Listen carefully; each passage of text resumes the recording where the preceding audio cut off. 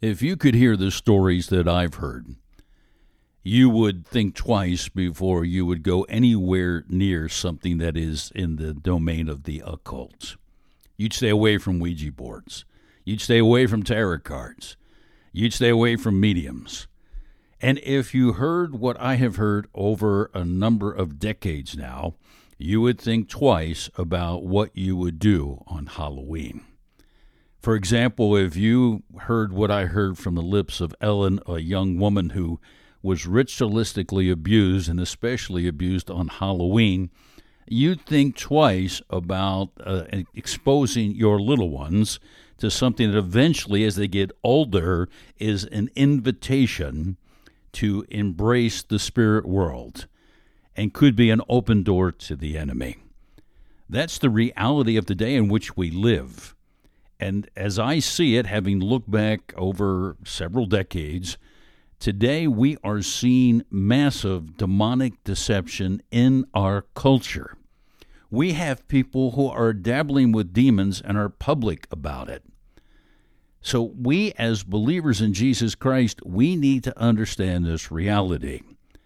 And we have done our best as a ministry to try to alert the body of Christ that the spirit world is real and we're in a battle, and you would think that all that's in the Bible, we would look at it and go, that's absolutely correct. But in large measure, we pay lip service to the biblical realities.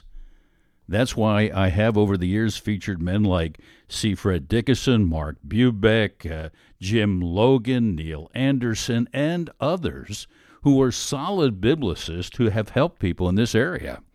Now, I've spent some time counseling people in this area as well, and that exposure has brought me to this point where I want to say, wake up, body of Christ.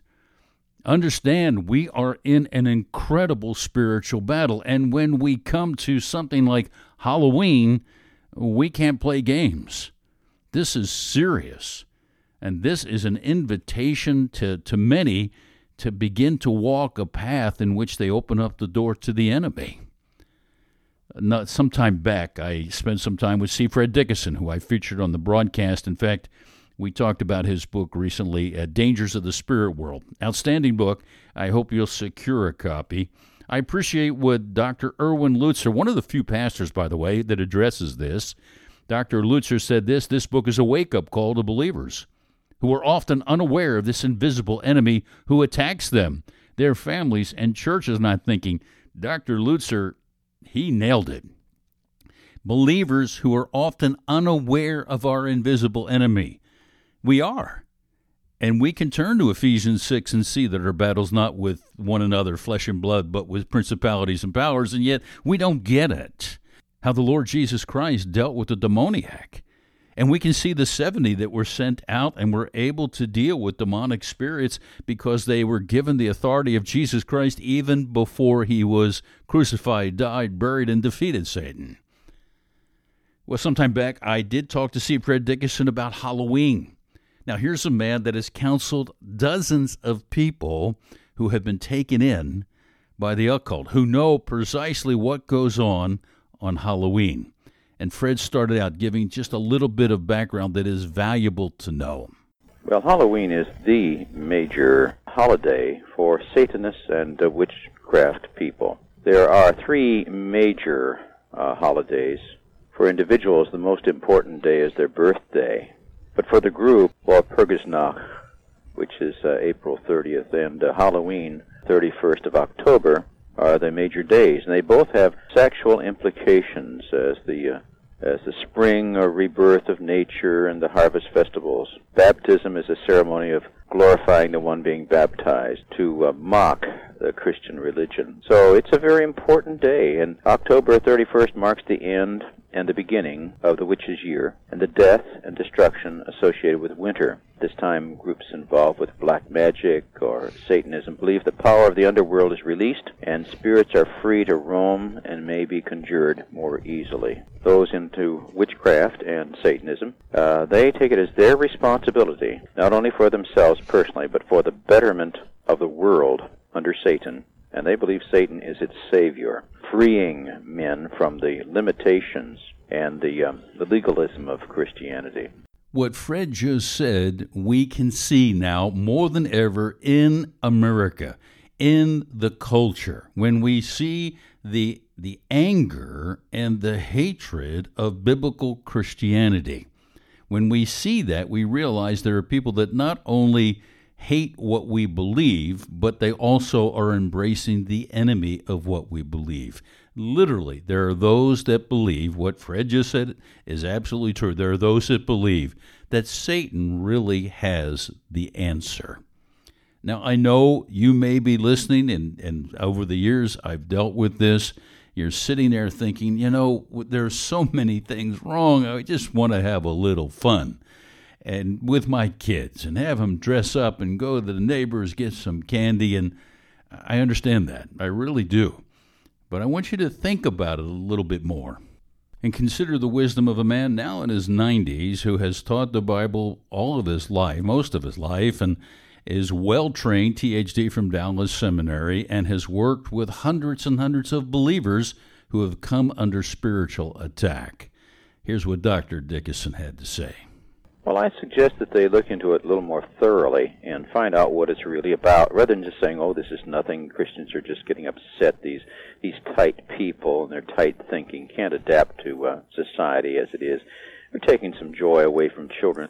I suggest that we think about it in this way, that there's a definite pagan, a destructively pagan connection to this. In addition to that, then, guide the child into an activity that's a substitute, not connected with Halloween. It might be on the occasion so that they're prevented from involving themselves in such things as ghostly stories and dressing up as witches and goblins and so forth. So All Hallows Eve is a name that was applied to the evening of October 31st. Halloween was celebrated a long ways before All Hallows Day was put in. It seems that maybe in the 7th century, All Hallows Day was changed from May 13th to November 1st, probably to coincide with and Christianize a pagan festival of the dead. And the things that happened at that time, the time of the year when all souls departed were supposed to revisit their old homes, to warm themselves by the fire, and comfort themselves with good cheer provided in the kitchen and the parlor, contact with the people they loved. And please don't you be deceived into believing that your departed loved one can somehow return at a given time and interact with you, communicate with you. That is not biblically sound. But demons can manipulate, they can imitate, and they will do it if you open up the door. Now, with Fred, I talked about some of the things that go on at Halloween. And when you begin to understand what's behind these, well, it's eye-opening, to say the least. For example, bonfires are very popular at Halloween. Well, why is that? One of the reasons for bonfires was to attract the dead, to keep them away from the home until their journey back into the afterworld. And this was a serious matter to those who practiced the Celtic religion. Samhain, or Samhain, hence Halloween, was the single most important festival concerning the dead to the ancient Celtic world. Bonfires were built, and it's evident that they used it for hideous, terrifying rituals.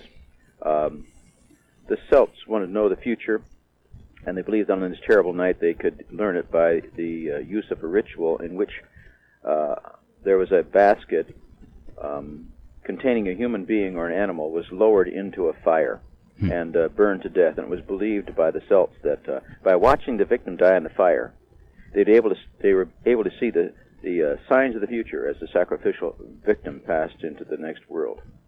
And it's really a hideous time. Today, witchcraft people who say they aren't Satan worshipers, and true, they don't say they worship Satan, but behind this, they worship demons. They worship the male horned god and the female god associated with Venus, goddess of sex and hunt. They pull down Diana, that's the full moon. They pull down this power to use it, they think, for good purposes, actually the advancement of their causes. Now, as far as children going out and dressing up and gathering candy, first of all, the candy's not too hot for them. It is associated with a pagan holiday. Third, if they do allow the children to go out, Christian parents ought to remind the children they are out for a fun time, and this is not primarily Halloween.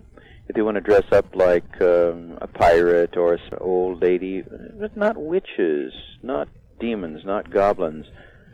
I know people who have gone through these things to be affected. The ancient Celtic ritual of Halloween has been, as practiced in America today, is pagan in origin and innately linked with the occult, against which the Bible has much to say. Now, there's a great deal more we could share. We're running short of time. Let me extend to you an invitation, and that is, if you would like a PDF copy that we can email to you that gives a brief history of Halloween, as well as some verses that you really need to know as you consider how you're going to go about dealing with the hype that comes with Halloween in our country. If you would like that, please email me, john@livetheword.org, and we will send you the link and give you a PDF that gives you, again, the history, some verses, and some practical advice. That's simply john@livetheword.org, and we will make sure that that gets back to you as soon as possible. Now, I agree with Fred in terms of other options. Do something fun. We as a family went and spent an evening in a hotel that had a swimming pool when our children were younger, just to give an option, have some fun. Fun fall festivals and like the churches are doing, that's a really great option. But one of the questions that always comes up this time of the year is, well, we can see the pagan origins of Halloween. What about the pagan origins of Christmas? The pagan origin of, say, the Christmas tree? Well, there's a great deal of difference between a tree that is used to celebrate a season of the year and an actual holiday in which there was sacrifice. Celebrating along with pagans the antithesis of Christianity. I think we need to realize that it is pre-witchcraft and pre-Satanism evangelization in their point of view. It's introducing something that's fun and games, and then it isn't fun and games. I have talked to satanic ritual abuse victims who have been horribly violated, and on their birthdays as well. Some of them live in perpetual fear until they're freed by Christ.